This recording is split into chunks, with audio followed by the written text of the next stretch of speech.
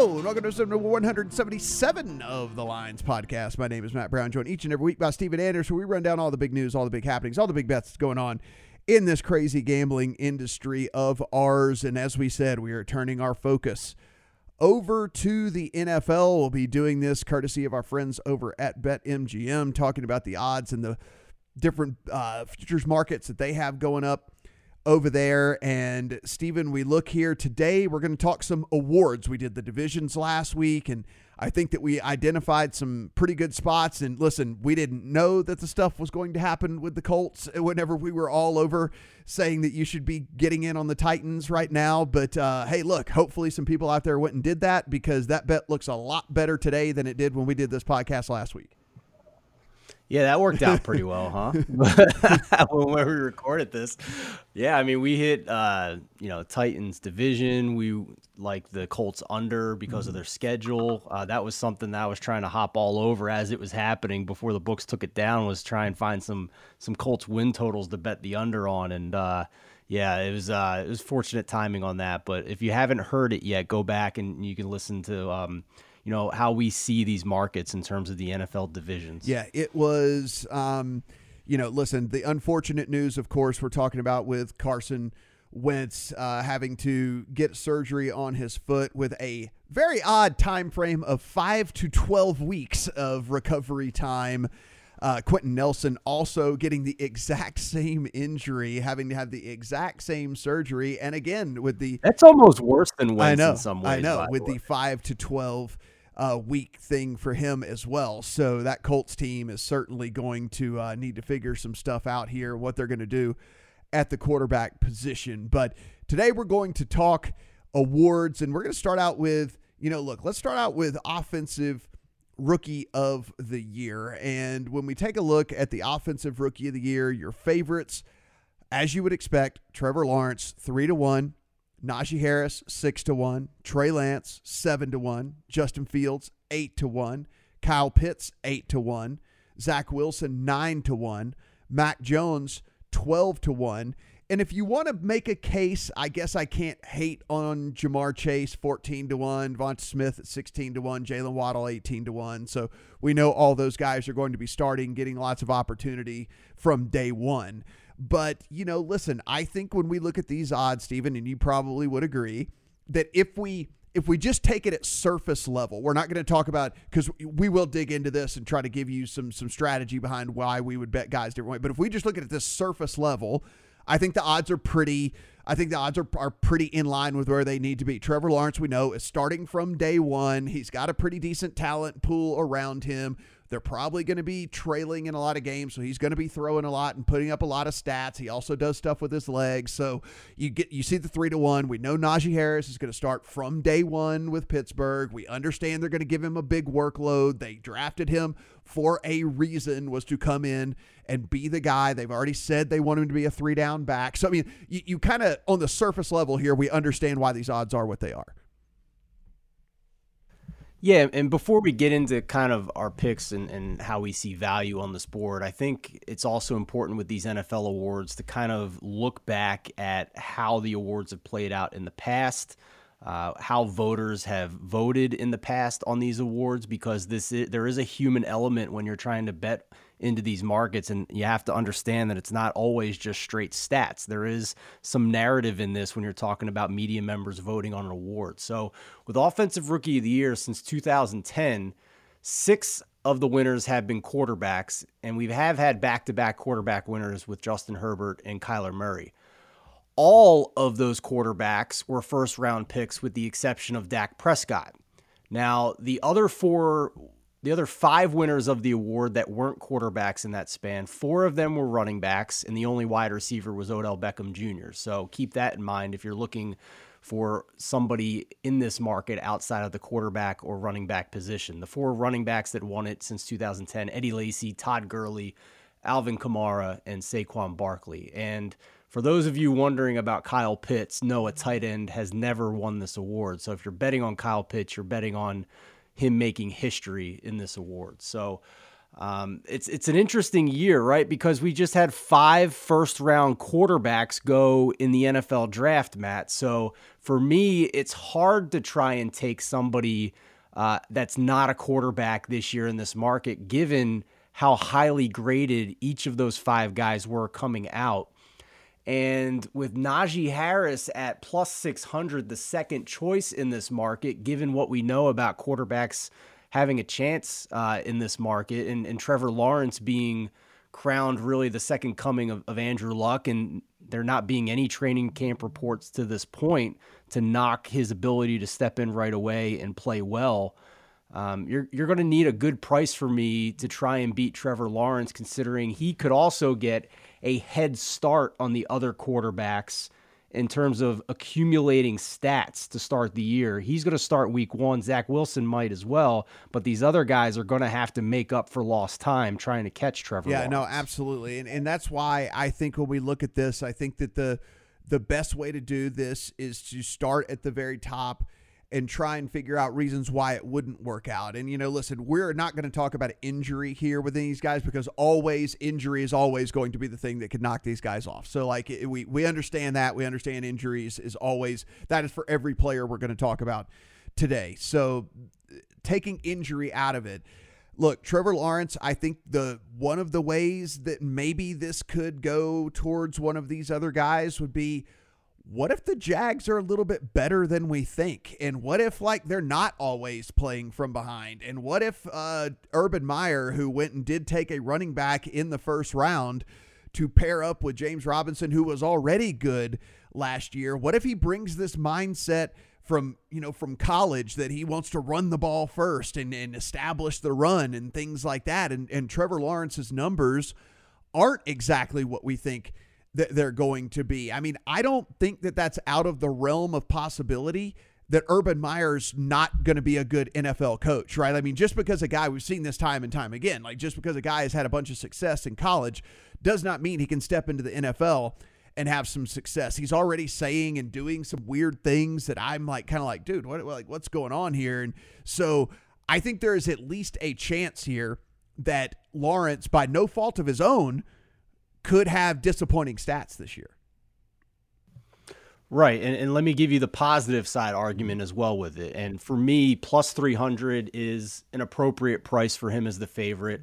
I don't really see any value there, but I also can't say that he's mispriced as well. So, and he has a couple things going for him that should help him. The Jaguars' schedule this year is the 4th easiest based on opponent win total. And prior to their bye in week 7, they play the 2nd easiest schedule in the NFL. So again, he could get out to a head start in this Rookie of the Year race in a way that these other quarterbacks and maybe the running backs as well won't have. So I will say, just to go back to your side of the argument, one red flag could be just how well the Jaguars as a team do this year. 6 of the last 9 quarterbacks to win this award won at least 7 games. And Jacksonville doesn't look like a team that is going to be a world beater. I mean, there's some people out there that think they can contend for the division, but they have a win total right now of only 6.5. Among the other first-round quarterbacks, only the Jets have a win total lower than the Jaguars. Justin Fields and the Bears, 7.5 win total. Mac Jones and the Patriots, 9.5 win total. Trey Lance and the 49ers, 10.5 win total. So it's possible that he could put up good stats and maybe have a little bit better numbers overall in terms of gross production than these other quarterbacks, but if they're only a 5-win team, then the voters could pass over him for Rookie of the Year. Najee Harris at 6-1. Listen, we know he's going to be the workhorse there for the Steelers. Steelers were 30th DVOA in rush offense last year. They have not had a solid running game really since Le'Veon Bell left, and that is something that apparently they really want to remedy and fix because they go out and take a running back in the first round where there were other needs that this team could have used. We know he's going to play mostly 3-down back type stuff. I mean, he's a great receiver, Steven. I mean, his rushing numbers, his raw rushing numbers might not be eye-popping and might not jump off the page, but I think his total yards from scrimmage will actually be pretty good. I think Ben Roethlisberger is completely washed and toast, and I can see him just dumping the ball off all day long. Najee Harris just being the safety valve, and so again, while his rushing numbers might not be, up in that 1,100, 1,200 range or something like that with what we have seen from some of these rookie backs that have come out lately, even if it's in that 800, 900 range, but he adds on another 600, 700 in receiving yards as well. Najee Harris, listen, I would lean towards one of the quarterbacks as well, but if they all have pedestrian seasons, Najee Harris is going to have the volume and the raw numbers. He might not score a bunch of touchdowns because honestly, I think the Steelers are going to regress as a team in general. But if we're talking about just yards from scrimmage, I don't see a path for Najee Harris to fail all that often. You just said the key word for me, and it's volume. And, it's one of the biggest buzzwords in the fantasy football community. Most of the prognosticators out there are saying at least 300 touches for Najee Harris. He might push 350 touches because this is coming on high from ownership in Pittsburgh. That this pick was mandated by the owners to go do that. The sharper NFL mind said that they should have spent higher capital on offensive line, but they miss Le'Veon Bell, and they like having a 3-down workhorse in this offense to get more than 90% of the snaps when things are going well. So what I don't like is his price. I mean, I think the other quarterbacks should be priced ahead of Najee Harris. So I don't see any value in Najee at BetMGM at plus 600. So when I'm looking at these markets, I tend to kind of just my own personal, you can call it bias, you can call it preference, but I'm trying to find somebody at a little bit of a larger price to try and just take a shot on and not invest as much capital into a higher pick at the top of the board.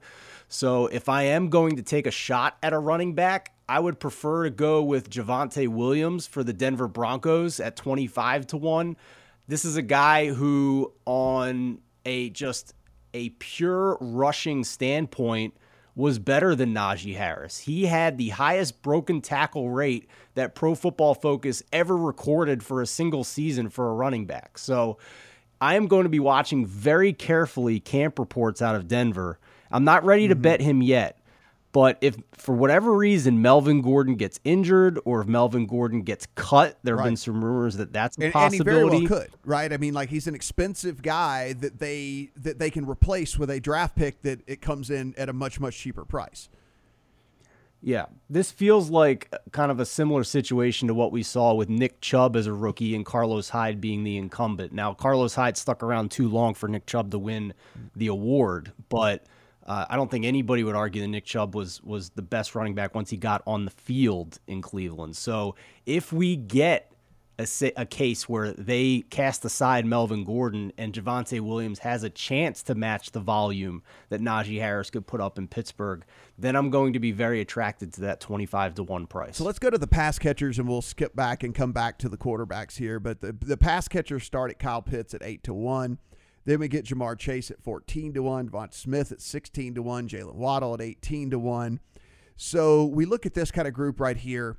And I don't want to completely write them off, Steven. I don't. But when we take a look, I think there's warts really on all of them, right? I mean, like Kyle Pitts is still going to be competing for targets with Calvin Ridley, who will be the alpha there in that offense.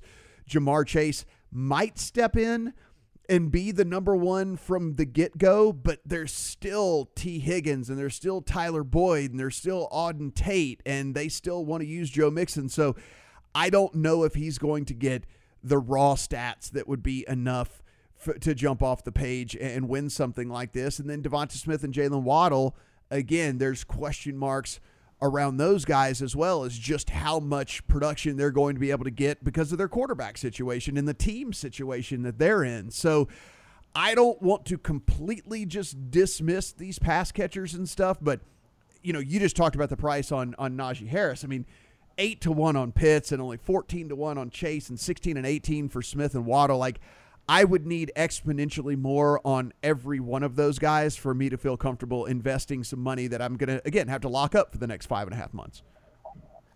Kyle Pitts is tied for the 4th choice on the board, and no tight end has ever won this award in the history of the league. I mean, that is the definition of mispriced and overpriced and no value left.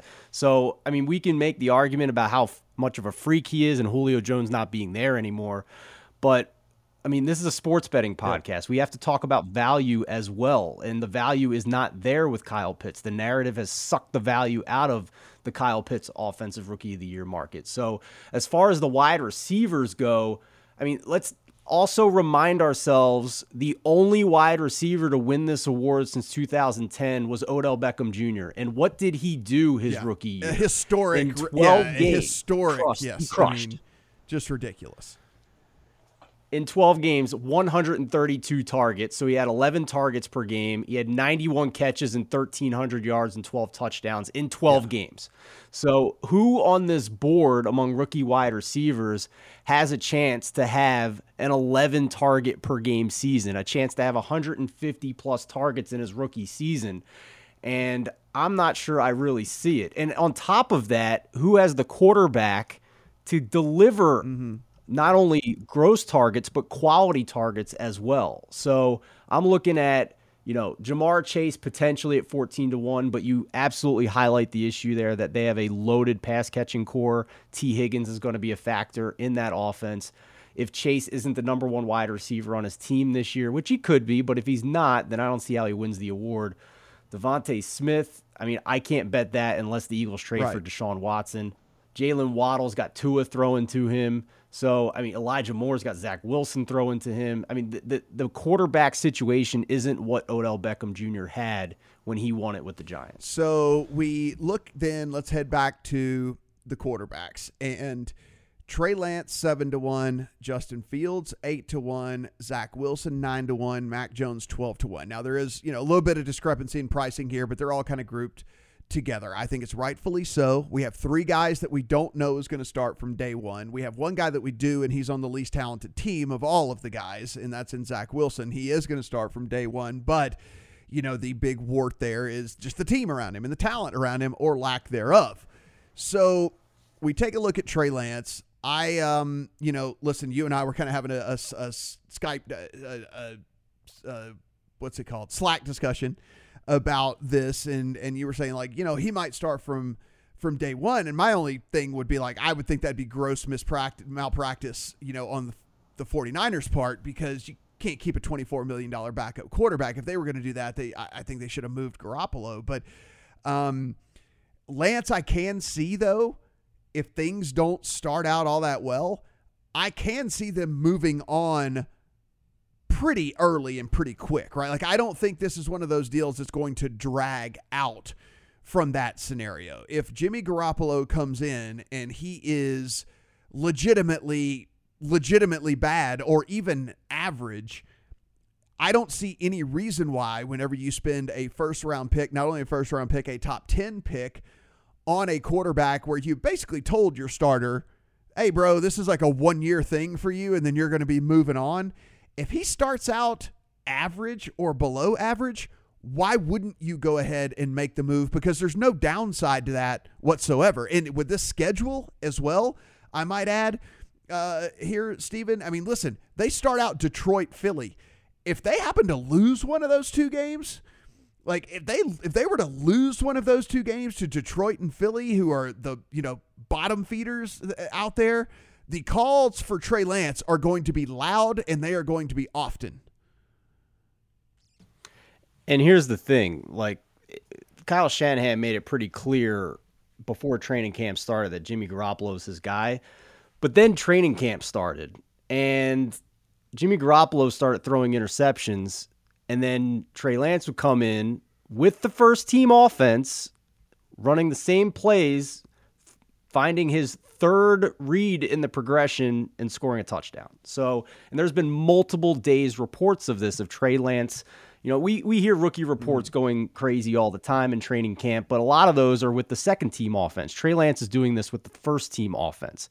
And I think that you could argue that the 49ers have more weapons and support around them in their offense to help a rookie quarterback more than any of these other guys. So I just go back to what I mentioned before about a possible red flag in betting Trevor Lawrence at plus 300, that 6 of the last 9 quarterbacks to win this award won at least 7 games. And of the rookie quarterbacks, Trey Lance's team has the highest win total at 10.5. And you mentioned the schedule. It is the single easiest schedule in the NFL based on win totals. And no team faces an easier drop in schedule difficulty of the defenses that they're going to play than the Niners. They went from the 3rd toughest schedule to the 19th toughest schedule this year. And in terms of pass defenses, they went from the 5th toughest schedule to the 26th toughest schedule this year. So that is the guy that if I'm taking a flyer on, I'm shopping for the best price, but Trey Lance right now at 7-1 at BetMGM would be the bullet I would fire. We're sitting here and looking at Justin Fields at 8-1, and I think there's pretty good indication he's not going to start from day one, and I think they have a pretty good plan in place here. I'm almost positive that he's going to get thrown to the Wolves, and that they're not going to throw him to the Wolves. They're going to throw Andy Dalton to the Wolves, and then they're going to bring him in a soft landing spot. I think that's the smartest way to go about it. They start the season on the road at the Rams, a top 5 defense in the NFL. Then it's the Bengals at home. Then they go at the Browns, another top 5 defense in the entire NFL. Then, though, you get 2 really soft landing spots, Lions, Raiders. I think he starts week 4 versus the Lions. And I think that that's plenty of time because when you think about this, remember, it's a 17-game season. So if he were to start week 4, he would still get in 14 games. And if they were to make any sort of noise whatsoever, I really, really like Justin Fields, and I'm going to be betting Justin Fields. I'm just not going to be doing it before the season because what's going to happen here is when he does not start for them, his odds are going to get longer, and that's what we want. And so when he is sitting the bench for the first couple of games of the season, that is when I'm going to come in and I'm going to bet him because I believe he can do enough in 14 games to win this award. So that is my strategy in this. And the 8-1 for me, I expect I'm probably going to get 12, 13, 14-1 on him because if you don't start for the first 2 games of the season, the money starts coming in on these other people. And so that's the strategy for me and Justin Fields. That's a great point, and I should have mentioned it with Trey Lance as well. I'm not betting Trey Lance until I see that he's going to be starting at quarterback because his odds aren't going to shorten with him on the bench. Right. So, for me, I am going to lean Trey Lance over Justin Fields just because of the schedule situation. You mentioned the early schedule for Fields that he probably won't face, but overall the schedule is difficult on the road. Not only the Rams, but they have Seattle, Pittsburgh, Cleveland, and Tampa Bay on the road. Not to mention their annual division matchups against Green Bay and Minnesota. And all this, by the way, hat tip to Warren Sharp and his preseason NFL notebook. Fantastic stuff there to help us navigate these schedule situations. But yeah, Justin Fields, to me, I think he should be starting earlier, and it may be a couple weeks into the season. So that doesn't bother me in terms of the Rookie of the Year market. But his schedule versus Trey Lance is why I'm hoping to lean towards Trey Lance if Lance can get onto the field before October. The other quarterback that we mentioned here, and this is the real big question mark here, is Mac Jones. He is sitting at 12-1. All indications are they are at least going to try to start the season with Cam Newton. I could see this being the shortest of the short leashes out there, Stephen. I could see Bill Belichick saying, all right, Cam, we're going to give you a shot at this, but the second you start to suck, your ass is out of there. And like Bill Belichick doesn't give an F, right? And so, I mean, I'm talking when I say short leash, I'm talking like third quarter of week 1. If Cam Newton is out there just stinking it up, that they could go to Mac Jones. I think he has the quickest path to the field of these other guys, unless Cam Newton just plays well. I mean, like, again, I think we see Fields in week 4 for sure. I don't think that that's even a question for me. I think that's even the plan there in Chicago. But as far as like how soon we could see Mac Jones, it wouldn't surprise me if we saw him in game one if Cam Newton is horrible. I've been on record this offseason on this podcast that I think that it doesn't make sense for Cam Newton to start for the New England Patriots anymore. They spent a ton of money in free agency to try and get back to their winning ways. They went out and signed 2 pass-catching tight ends in Hunter Henry and Jonnu Smith. So I do think Mac Jones is going to start pretty soon. I think he could start before Justin Fields and Trey Lance. My concern, and the price is better, plus 1,200 at BetMGM to win Rookie of the Year. My concern is just the offensive philosophy overall. I think he's polished, and I think that he could be a pretty efficient rookie quarterback. My concern is the volume and the fact that I still think they're going to be more of a balanced offense this year, even with Mac Jones in the game and running those 2 tight end sets so that they can balance the run and the pass. And their schedule didn't give them any breaks either. They have the worst net rest differential in the NFL this season. Not to mention weapons. Well, and I use weapons in air quotes, right? I mean, it's Jacoby Myers, right, Kendrick Bourne, and Nelson Aguilar, right? I mean, like that's your top 3 wide receivers in this offense. I mean, Jacoby Myers, Kendrick Bourne, and Nelson Aguilar. Yeah, and they also have to play 3 opponents that are coming off a bye this year, which is more than any team in the NFL. So I just don't know if he's going to have enough. Even if he starts early, I just don't know if he's going to have enough attempts to put up the numbers that these other guys can put up in a few short. I'm with you. A few I just games. don't have any interest whatsoever. I mean, like the stuff that Lawrence and Lance and Fields also bring with their legs is another thing for me. You know, like I expect all 3 of those guys to at least have a couple hundred rushing yards, if not more, to kind of add to their resume as well. And so, yeah, I'm not on Mac Jones, probably won't be on Mac Jones at all. So let's head to these longer shots. And you already mentioned Javonte Williams that you like at 25-1. I'll tell you the one that I like, and that is Trey Sermon at 30-1. And I'm actually going to bet him before the preseason even starts, because I don't want it to look like he's going to be the guy and then this number goes away. So for me, in an offense that we have seen, if a guy is running well, they will go with the guy that's running well. The problem is the 49ers have just been so injury plagued, like that they seemingly are always rotating running backs, but it's not really that they're doing that by design. It's by necessity, because somebody's always nicked up and someone's always hurt and someone's always injured. And so with that, they've had to kind of go from back to back to back to back to back. But we've seen when a guy is healthy and he is hot, he gets the majority of the touches. And so I think Trey Sermon could be that guy this year, and I don't want to miss out on this type of number if it starts to become apparent that he could be that guy. So while I'm taking the weight approach on some of these other bets, I'm actually trying the get in early on a guy like Sermon. Yeah, and he's going to be part of that hot hand approach rotation that Kyle Shanahan likes, because Jeff Wilson's probably on the shelf for the first half of the season this year. So he should have at least immediate opportunity to at least share the workload in that backfield.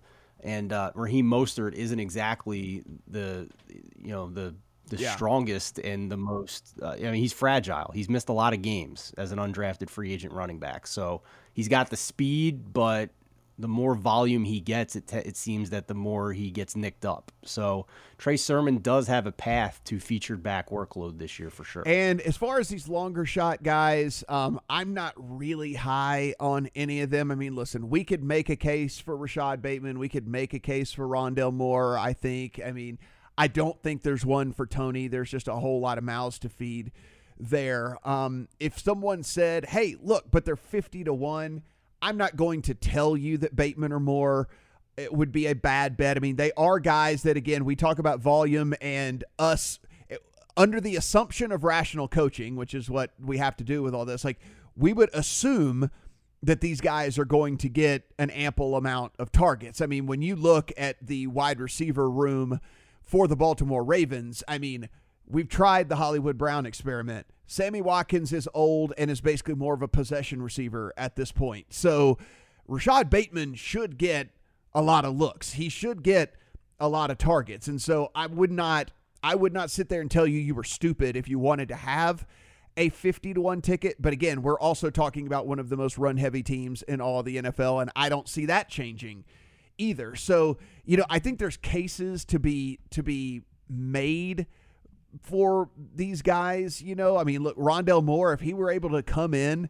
and basically be and play the Larry Fitzgerald role for this team, I mean, he could just rack up a ton of catches. It might not have a massive amount of yards behind it, but I mean, he could have a ton of catches for that team. But as we sit right now, probably won't have tickets on either one of those guys. Yeah, the only long shots I would keep an eye on is if there happens to be a catastrophic quarterback injury. Let's just say, God forbid, Tom Brady gets hurt. Kyle Trask is sitting there at 100-1. God forbid, Kirk Cousins gets hurt or is on the COVID list for a lot longer than anticipated. Kellen Mond's 125-1. That's a situation where, maybe a guy who wasn't expected to start at quarterback could come in and have immediate volume to try and steal this award.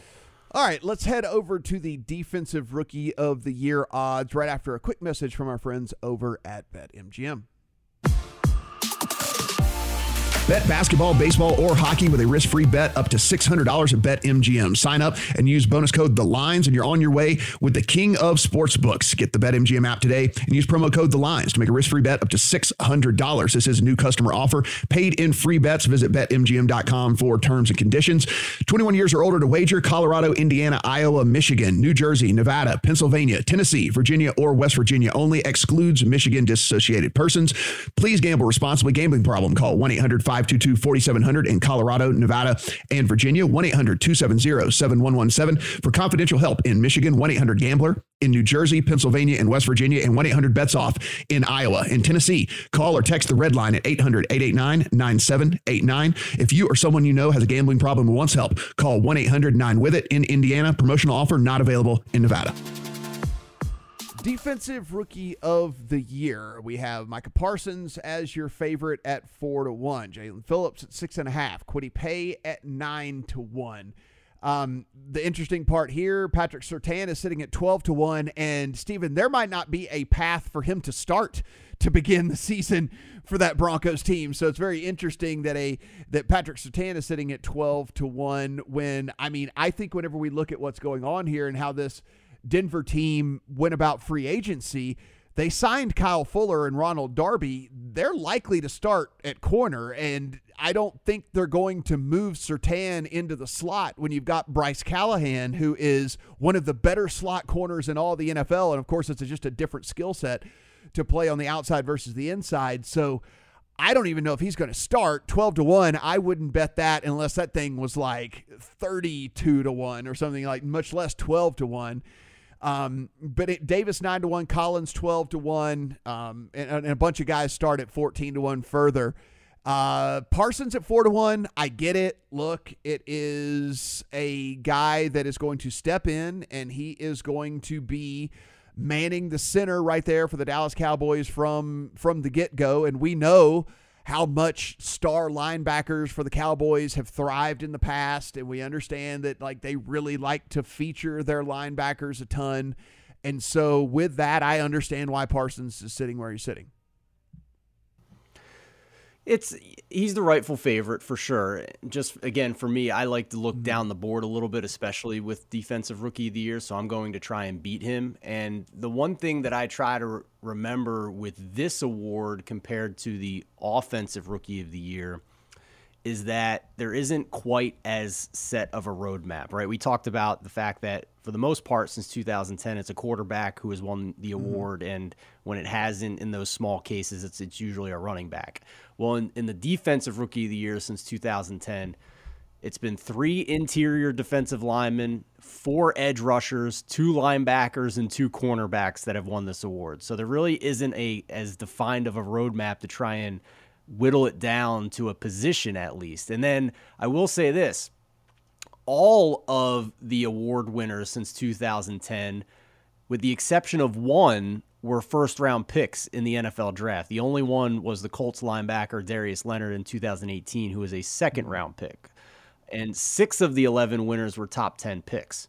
Now, that's not going to help us very much this year, though, because all but 2 of the players in the top 10 of the draft this year were offensive players, and the only 2 were cornerbacks in J.C. Horn and Patrick Surtain. You mentioned the issues with Patrick Surtain in playing time, but overall, cornerbacks, it's hard to win this award because they're not getting There's stats no counting that stats. the media Right, is exactly. seeking. There's no counting stats when you're so good at your job that they throw away from you. You know, like that's the thing about corners, right? It's like you can avoid corners, and so it's if you're so good at it, then you're not going to get the pass breakups and the interceptions and the things like that because they're not throwing the ball at you. So it's very, very hard, if not impossible, for I think a corner to win this. I mean, if we look at Kwity Paye sitting at 9-1 there for this Colts team that did lose Justin Houston. They lost to Nico Autry as well, so he's going to start from day one. They still have DeForest Buckner, who is going to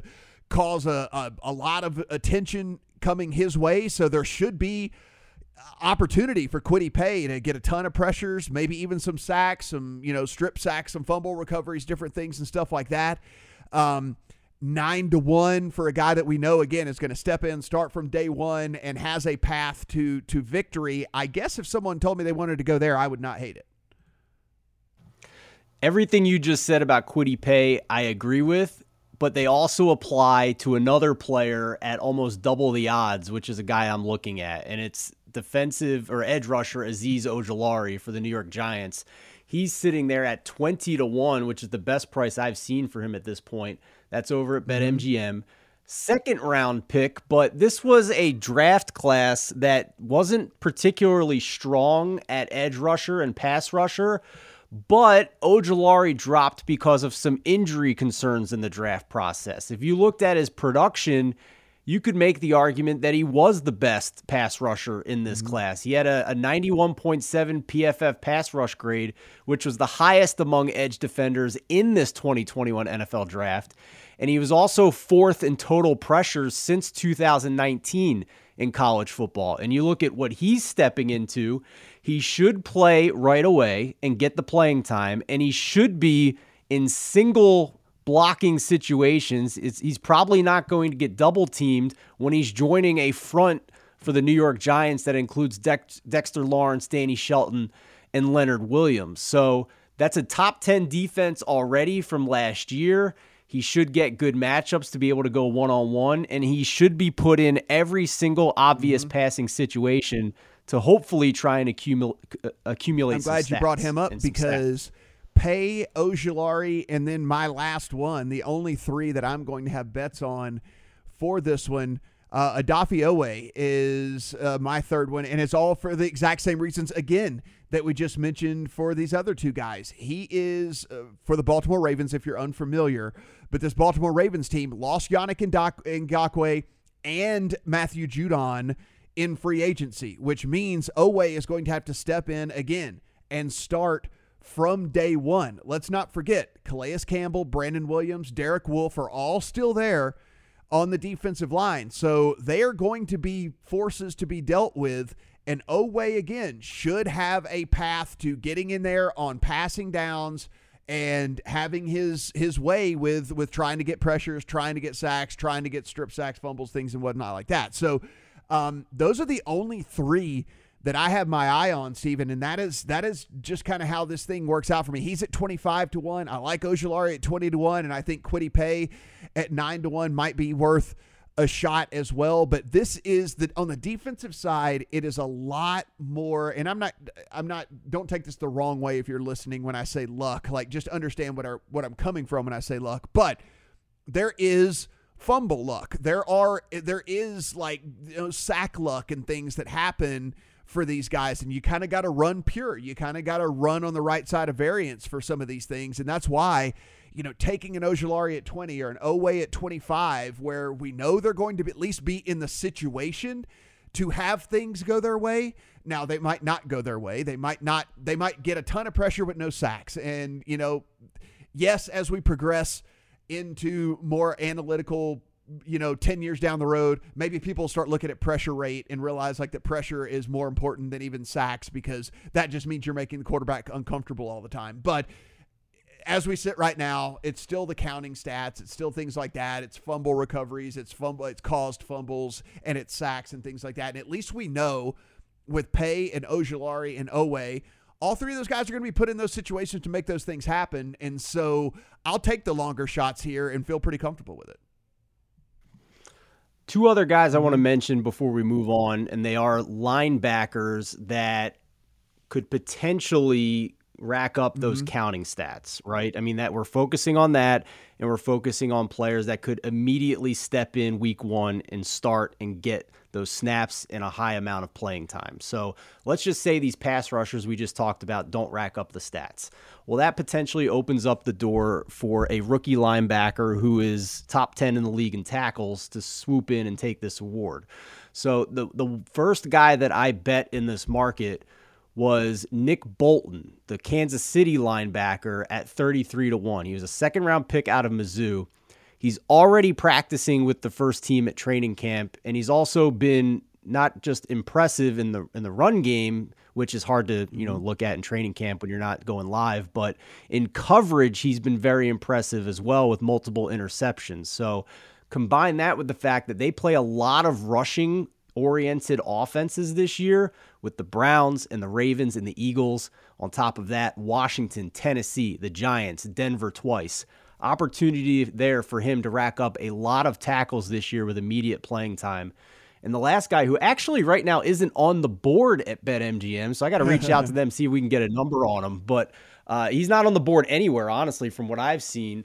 But Pete Werner, New Orleans linebacker at 40-1, a second-round pick out of Ohio State. We know Ohio State guys can play right away in the NFL. He's been getting some first-team reps with the Saints. And the only real competition for him is Quan Alexander, who's missed 38 games in the last 4 years. So if we can get a juicy number on Pete Werner, I could be swayed. So let's head over to the AP MVP. And the reason I say the AP MVP is because, listen, this is voted on by random human beings, right? And so there are things that can go into the voting that don't necessarily translate to the on-field production. There are narratives involved. There are what team do you play for? How much did your team win? Et cetera, et cetera, et cetera. So Patrick Mahomes, 5-1. Aaron Rodgers, 8-1. Josh Allen is 12-1. Lamar Jackson, 14. We have Kyler Murray at 14. Tom Brady at 14. Dak Prescott at 16. Russell Wilson, 16. Matt Stafford at 18. Justin Herbert at 20. Christian McCaffrey, 25. Tannehill, 25. And everybody else is 30 or longer. I don't think anyone on the face of this planet could argue with us and tell us that Patrick Mahomes is not the rightful MVP favorite as we enter a season without anyone having taken a single snap. The guy has shown us that he can do it all over the place time and time again. He wows us with his throws. He wows us with his decision-making. And he has all of his core guys coming back. He has Tyreek Hill. He has Travis Kelce. He has Demarcus Robinson. He has Mecole Hardman. Yes, Sammy Watkins walked, but Sammy Watkins hardly even played last year. So it wasn't like all those stats that you saw from Patrick Mahomes were anything that really Sammy Watkins contributed to all that much. So a revamped offensive line that should be one of the better offensive lines in the league.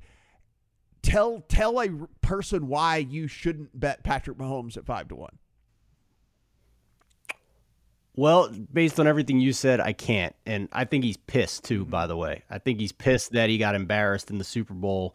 And there have been some quotes that he is not shying away from trying to chase perfection this year. So the argument I would make is just from a numbers standpoint. I mean, this is an award that sometimes is narrative-based in the past. It's not always just gross numbers, but obviously if Patrick Mahomes goes out and has another 50-touchdown season, then he's going to win it. So this is a case where football is a violent sport and things can happen where he gets nicked up. He has gotten nicked up in the past. So if he misses a couple of games, that could hurt his counting stats. And we've seen with NFL voters, they are much more inclined to vote for overall numbers versus efficiency numbers. So I think Matt Ryan is maybe the one case recently where they did lean a little bit more towards efficiency than just the gross number leaders in the NFL. So I will say this, though. When it comes to this award in particular, beware chasing anybody other than a quarterback, because the last 8 MVPs have been quarterbacks. 13 of the last 14. Of the last 14 have been quarterbacks. The only one was Adrian Peterson in 2012, who rushed for close to 2,100 yards. So, and it just so happened that there was a 5,000-yard, 43-touchdown quarterback that season, Drew Brees, but he was on a 7-9 team. So it's a quarterback award. Don't try and chase one of these other guys. And I'm curious who you like down the board, because I actually think there is a guy who has been as good as Patrick Mahomes, and you might get an amazing price on him this year. So I think Mahomes at 5-1 is appropriately priced. Aaron Rodgers 8-1 I think is a little bit short for me.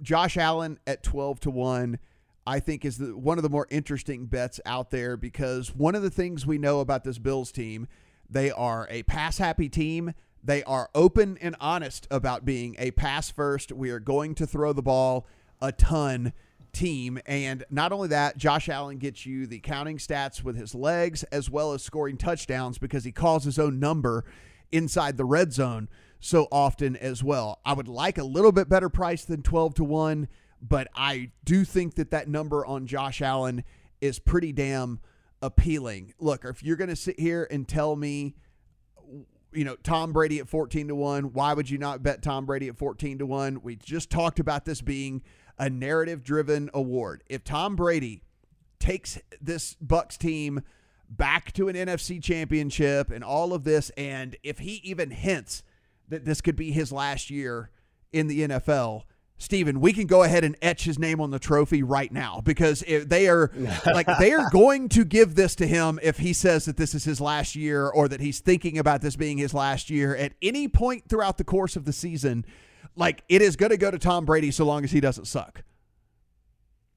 What would be crazy is if we have a war of narratives where Tom Brady and Russell Wilson are neck and neck, and you have the GOAT on his last rodeo versus the guy who has never gotten an MVP vote that we constantly hear about every year. So those are the two narrative-based picks, that's for sure. So the one guy in this range that I'm not touching is Dak Prescott, now that he has a shoulder injury that he's dealing with, and there have been some speculation from former quarterbacks who have gotten the injury that it lingers as well. So I can't bet on a guy who already might not be 100% going into the season. And listen, we talked about everybody else being 30-1 or longer. Look, Deshaun Watson's also 30-1.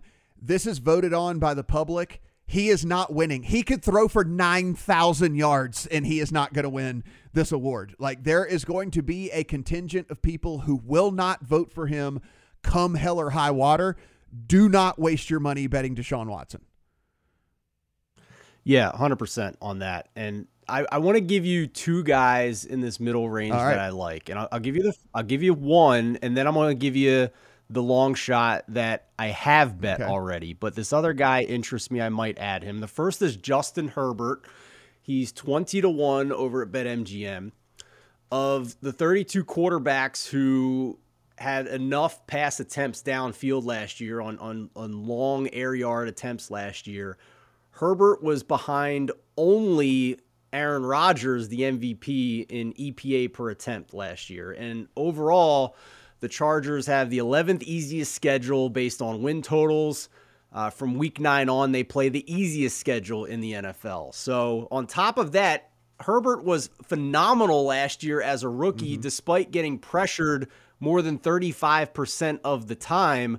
That was the 4th highest rate in the league. He had 4,300 yards, 67% completion percentage, 31 touchdowns in 15 games, and they beefed up that offensive line with Rashawn Slater in the first round and Corey Linsley, one of the best centers in the game in free agency. So that is an interesting pick to me. I wish I was getting a little better than 20-1, but that would fall kind of in line with the recent trend of some second-year quarterbacks winning MVP, the recent ones being Patrick Mahomes and Lamar Jackson. I don't hate that at all, man. I think that is a fairly decent. And look, we're talking about guys that are going to take a step forward, and so my only other one that I have that I have in the account. I'll tell you the one that I'm looking at. The only other one I have Matt Stafford in the account. And I think that there is, again, we're talking that this is a little bit narrative based. And this is a guy that is a longtime NFL veteran who has just been on incredibly terrible, crappy teams. And despite him putting up big numbers and despite him playing through numerous injuries and basically being an Iron Man and doing all of that, he just gets no credit because you can't vote. You can't give anyone anything whenever their team's winning 4 and 5 games a year. I think this Rams team is going to be awesome. I think that he is going to be helped out by this defense, which will help him put him in favorable positions and shorter fields and opportunities to get touchdowns even quicker.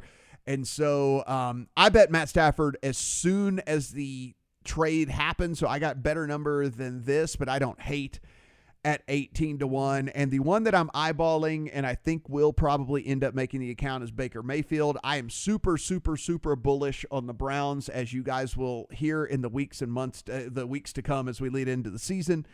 I think this team is super incredibly talented. I think he has so many different weapons. I think he's finally comfortable in a system and finally comfortable with his coaching staff. He gets Odell Beckham back this year to go along with all of those other weapons that he's got. The defense should be healthy, so they won't be playing from behind, and so they won't know what's coming. He should be able to just run a balanced, good offense here. And if the Browns make a serious run at not only winning that division, which again, I think they win that division, but at winning the AFC in general, I think Baker Mayfield could get a really, really strong look, and having a 33-1 in the account, I think would feel pretty good. He certainly fits the narrative of a team that could compete for the 1 seed to possibly win this award as MVP. My concern is just the volume. They should be one of the more run-heavy teams in the league, leaning on that offensive line and Nick Chubb. But the opposite is true for Matt Stafford. They lost Cam Akers, which I think could force Sean McVay to be a little bit more pass-happy than he has been in the past. I think he wants to throw the ball. He just had Jared Goff declining the past couple of years, which has forced him to be one of the most run-heavy teams. I agree 100. I think that Sean McVay is finally going to get to run the offense that he actually truly really wants to run. And he has been handcuffed at the quarterback position, and it got to a point where he's like, I can't take this anymore. We have to do something about this. And I think he brought Matthew Stafford in for a reason. And just like you said, it's because they have not been running the offense that he actually wants to run.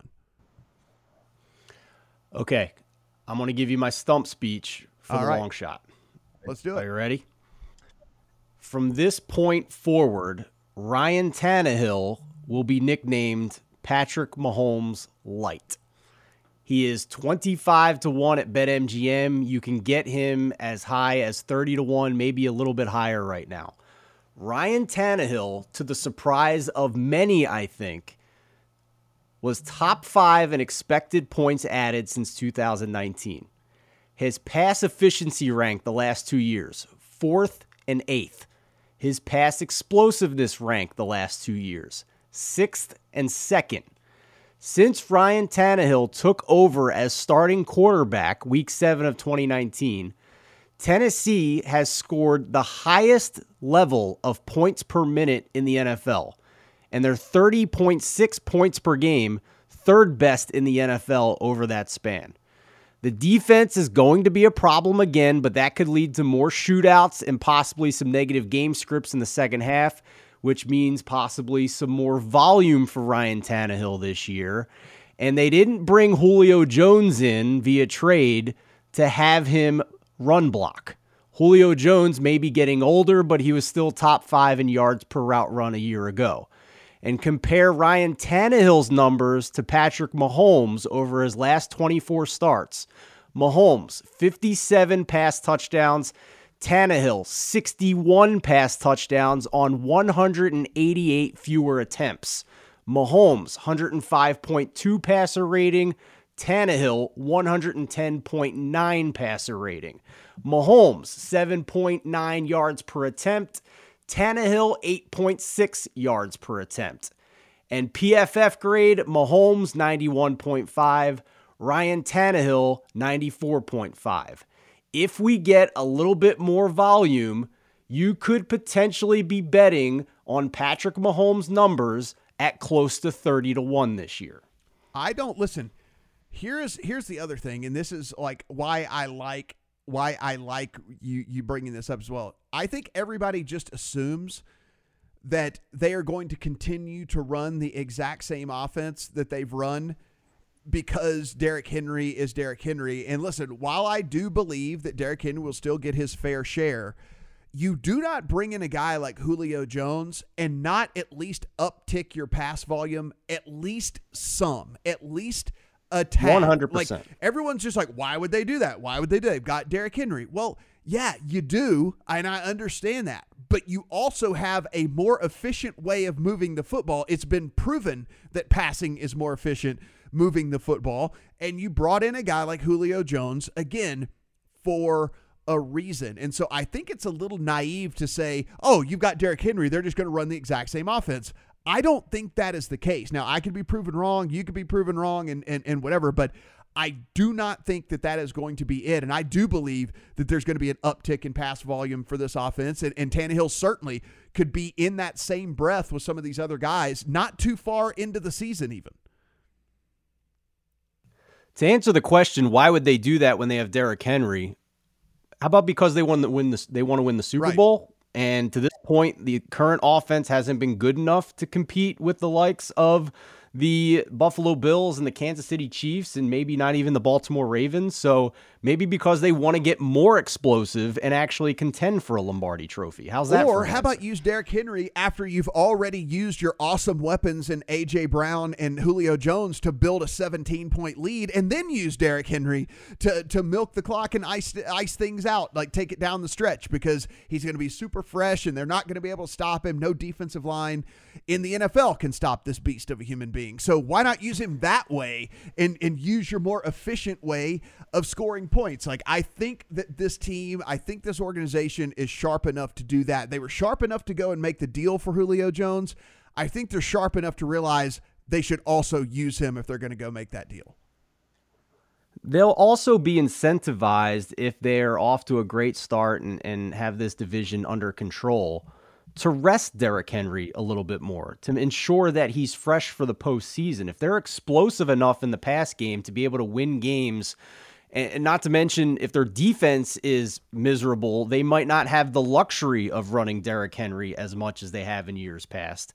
There are multiple reasons why Derrick Henry could get a little bit less workload during the regular season this year and make sure that he's good to go for when the games matter most for the Titans. So that only increases the lanes for Ryan Tannehill to uptick his volume in 2021. I am with you there, my friend, 100%. So again, Josh Allen, Stafford, and Mayfield for me. Love the Tannehill look from you as well. And, again, guys, we're not saying it's definitely going to be a quarterback, but history says it's going to be a quarterback. So just think about that as you go. Justin Herbert also at 20-1 on Steven's betting card. Just keep that in mind as you are making your bets. It typically does go to a quarterback. We were fortunate enough to sit down with our very own Dan Stupp. He is the former head honcho over at MMAJunkie.com and literally lived and breathed the UFC and MMA for over a decade, now working with us over here, but still has a very, very deep knowledge of everything going on in that industry and definitely the betting market as well. And he lets us know what he thinks about UFC 265. Now join us here on the pod, your friend and mine, Dan Stupp, former everything guru over at MMA Junkie, now working with us here over at Katina Media. Dan, thanks for joining us on the pod. And man, we have a sneaky good card that I think maybe people, listen, the name power, the star power might not necessarily be there, but the action I think certainly will be. Yeah, it may not be the biggest names, but you start picking through that card and you see some guys who you're definitely going to recognize the names. And then kind of the more you think about it, you're kind of like, oh, this isn't too bad of a card. So yeah, from top to bottom, I think there's some really compelling matchups. Well, let's go ahead and start then on the early prelims. And these guys are the ones that if you're the super hardcore fan, you might watch these. If not, you have to seek them out. They're on ESPN Plus, so you can only get them streaming. But we do have 4 matches on the early prelims. Is there anything that, as you were kind of going through, that maybe made your betting card? Yeah, actually the very first fight of the night, Johnny Munoz versus Jamie Simmons. Munoz is a pretty big favorite, as he, I think, should be. I think last I saw it was about minus 275. We saw Simmons before, nothing super impressive. I just think Munoz is going to be a better striker, better grappler. I think he has some of the better kind of the intangibles that can help guys kind of win fights. So I'm big on him, and I'm kind of keeping an eye on under 2.5 rounds, or the prop bet of the fight doesn't go to decision. I just see Munoz winning and probably winning inside the distance. As we head to the featured prelim card, now this is available on ESPN2, so you can watch this on TV as we head into the main pay-per-view. Another 4 fights on this one, and as you mentioned, some names that I think maybe people will definitely start to say, okay, I've definitely heard of that guy, and especially when we talk about Ed Herman. Yeah, I was going to say that's one of the fights that I'm really excited about. I've been following kind of Alonzo Menifield's career ever since his UFC debut, and kind of learned a lot about his background and stuff. So his UFC run's been a little inconsistent, kind of some fight IQ issues, but honestly, I don't understand why he's not a much bigger favorite here. Herman is on a 3-fight winning streak, but you really start kind of digging into the details, and there's reason for concern. He definitely lost one of those fights.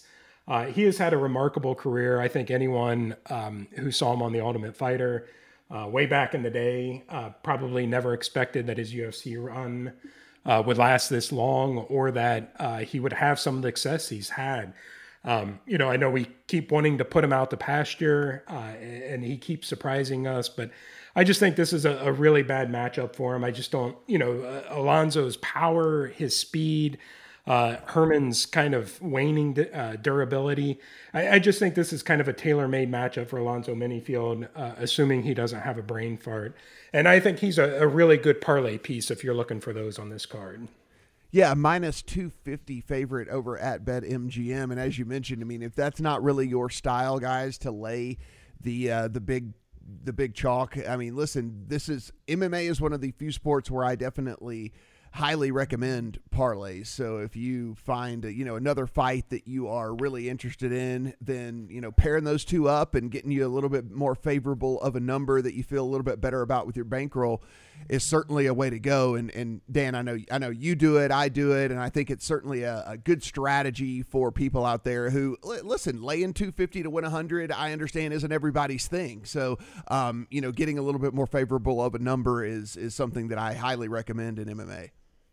Yeah, I don't mind kind of, paying the big price for a smaller payout, but obviously parlays are, if nothing else, a lot more fun. But yeah, you start getting some of these kind of big favorites with minimal payout.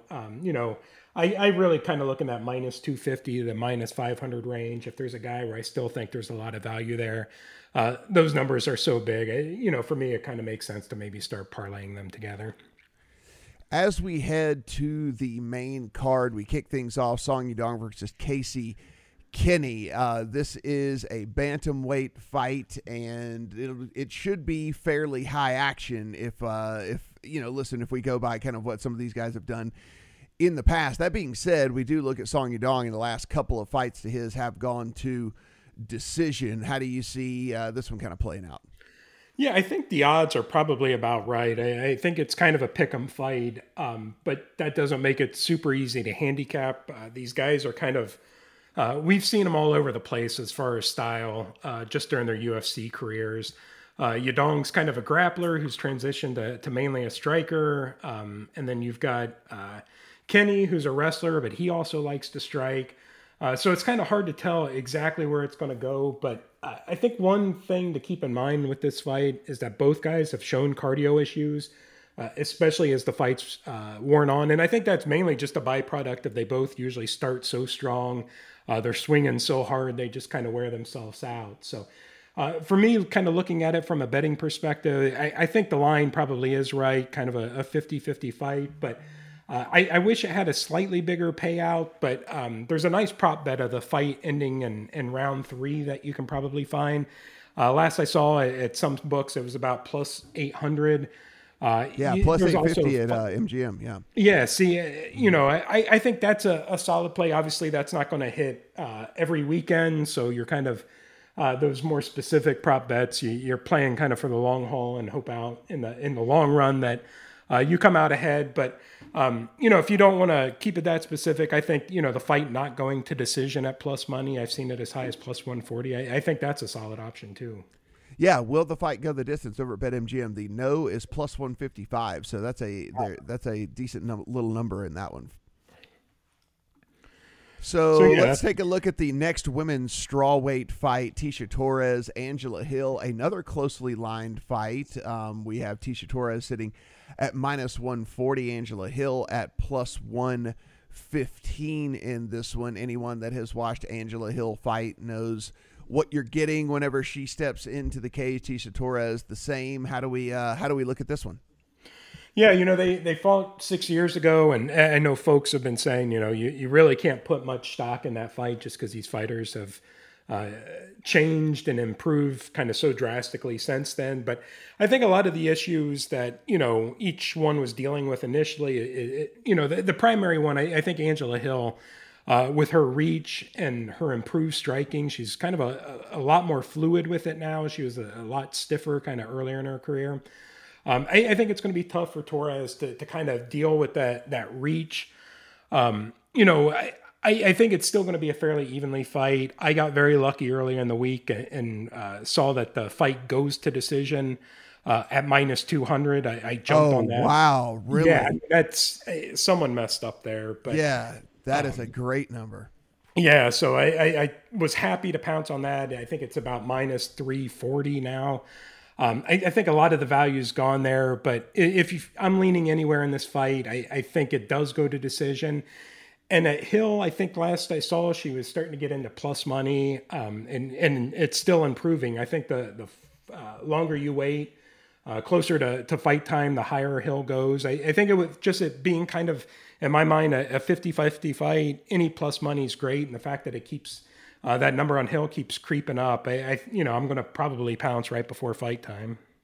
Yes, and to Dan's point, is if we just look at Tecia Torres, 15 of her 17 fights have gone the distance. And if you look over at Angela Hill, if we look at her recent results, if we kind of discount what happened earlier on in her career, once she got to the UFC, the vast majority of her fights have gone to the decision as well. So I really do love that number that you got. And I got to be honest, I mean, even at 350, I don't hate it, but it's a tough pill to swallow when you know that the 200 was floating out there a little bit earlier in the week. Mike Chiesa is going to, another super tightly lined fight here. Mike Chiesa, is this a literal coin flip over at BetMGM, minus 110 on both sides. Of course, there are the multiple different ways you can bet this with the prop bets as well. But how do you see this one going?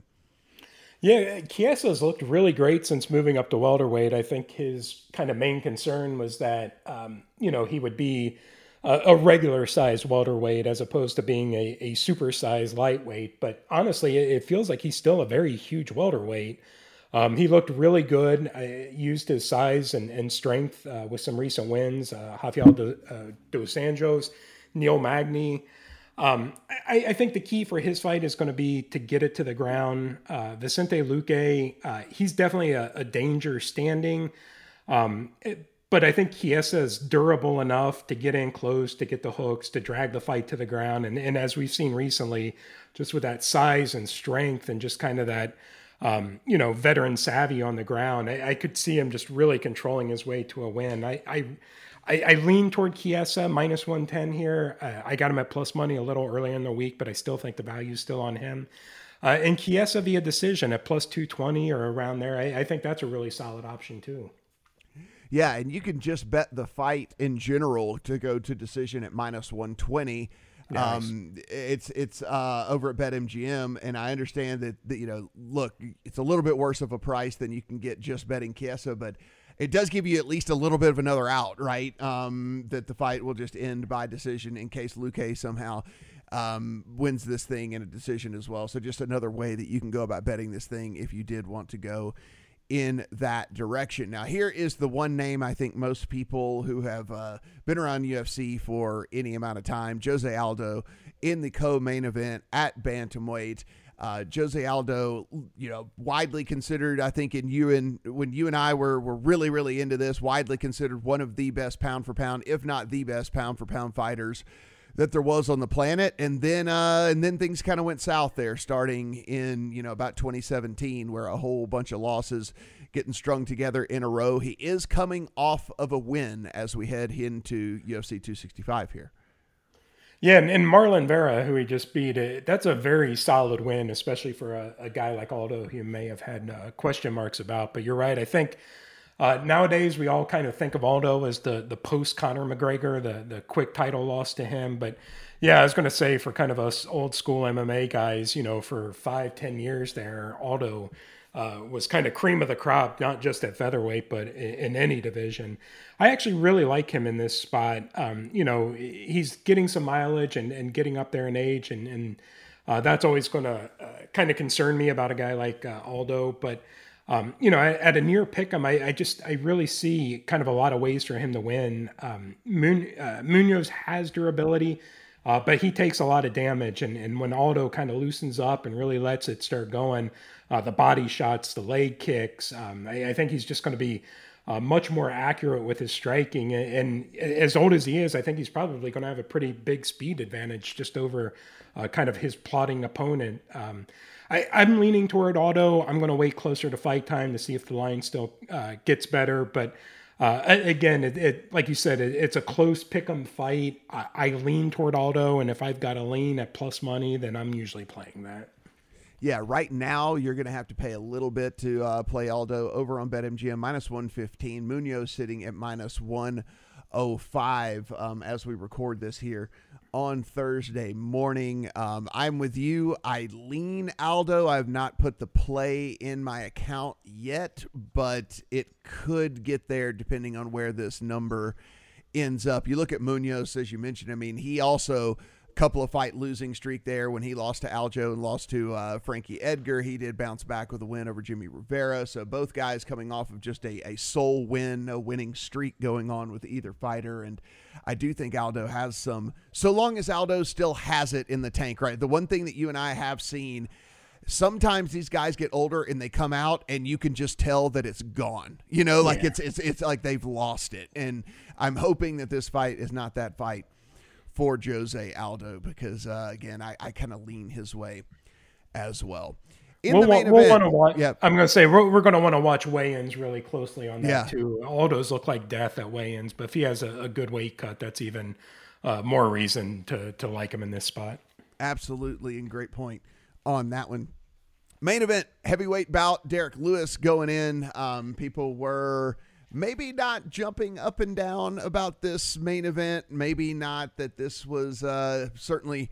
I think that if they could have picked almost any other opponent that had been rumored for Derek Lewis, that they would have done that. But here we are. Derek Lewis is actually a plus 280 underdog in this one. Dan, we look at his opponent, not a very well-known fighter in the general public, certainly not a very well-known fighter amongst casual fans here. And I think everyone's going to tune in and they're going to see that number pop up on the screen and say, whoa, wait a minute. Derek Lewis is nearly a 3-1 underdog here. So what makes this fight tick? Yeah, Gane, it's interesting because I had the same kind of thought when I was looking at the lines when they first came out. He really is kind of better everywhere. He's got the more accurate striking. His wrestling and grappling is actually pretty underrated. He has better cardio. We saw him go to decision in his two most recent wins over some tough guys. So we know he can, have some gas in the tank for later on. Just the big question mark with every Derek Lewis fight, though, is just the intangibles that guy has. He has the KO power and that uppercut that can stop anybody.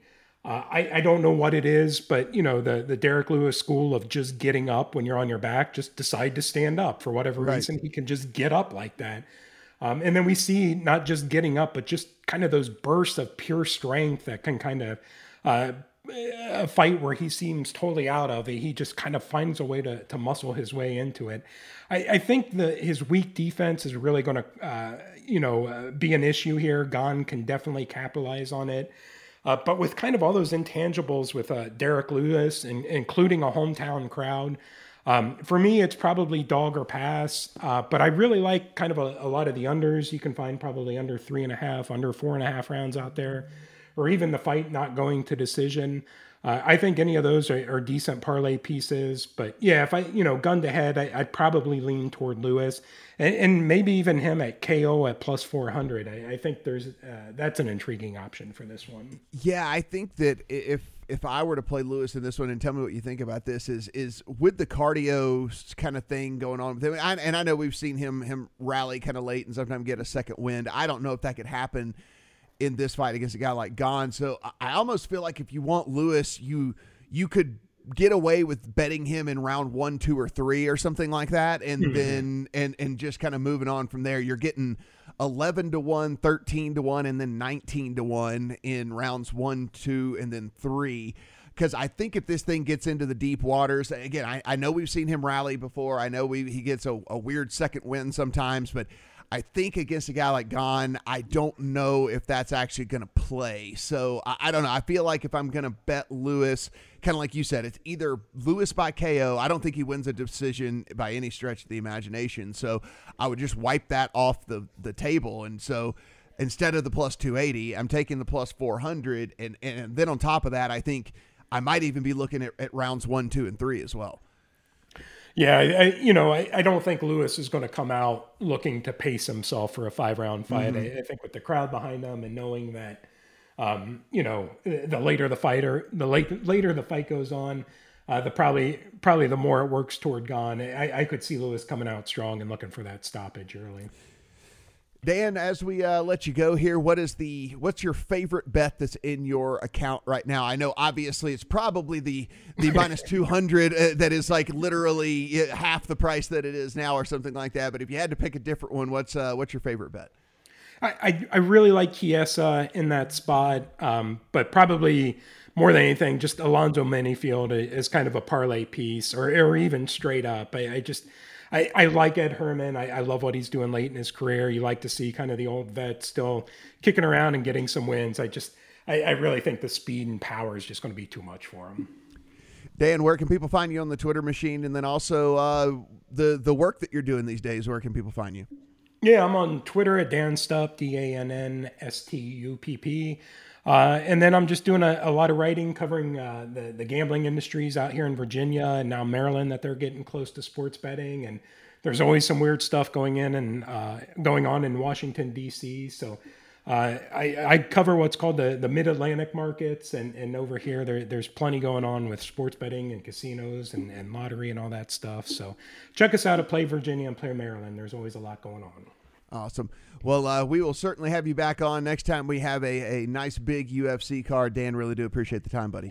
No problem. Thanks, Matt. Should be a good card. Again, a main card that has really and truly some very, very closely odd fights. I mean, we are talking typically when you get to these main cards, you see some pretty big discrepancy in the odds as to the different skill sets of these fighters, but that is just not the case. There's a lot of fights on this main card as we sit right now that are near coin flips, so should be a super entertaining night, should be super fun, and hopefully we win some money along the way as well. Steven, I feel really good about these NFL preview pods we got going on here. We'll be back next week as well. We'll be running down they continue to put up new markets as well, which is the cool thing. As we get closer and closer and closer to the season, we continue to get more and more markets put up, and I'm loving that a ton. And then also we'll have some more insights from not only some preseason games that have been played, but more and more starts to trickle out from these camps. We're starting to hear a little bit more about who may or may not start or who may or may not get some good playing time and stuff like that, and that can help us out as well as we go about making our bets. Listen, we are taping this on a Thursday, the day of the first NFL preseason game, the NFL Hall of Fame game coming up. So I'm excited for football. I'm excited to dig into these markets. If you haven't seen already, we are updating all of our NFL team pages over at thelines.com. So to keep you up to date on the betting previews and angles of your favorite NFL team, we're keeping you up to date on all the futures markets. So keep an eye out for that. And if for whatever reason you're in a legal sports betting state and you don't have an account yet, you can use our website to find the best sign-up promos out there in your particular state. Even if you already have one, you want to add a second sports book and get that sign-up promo for NFL season, we got you covered. So you can find all of that over at the site. Absolutely. And if you're in a state that's soon to come, be sure and don't sign up until you head over to the Lines, because we are going to have the very best way for you to take advantage of these new books coming to your area and to your market. So be sure and do that as well. For Steven, I'm Matt. Talk to you guys next week.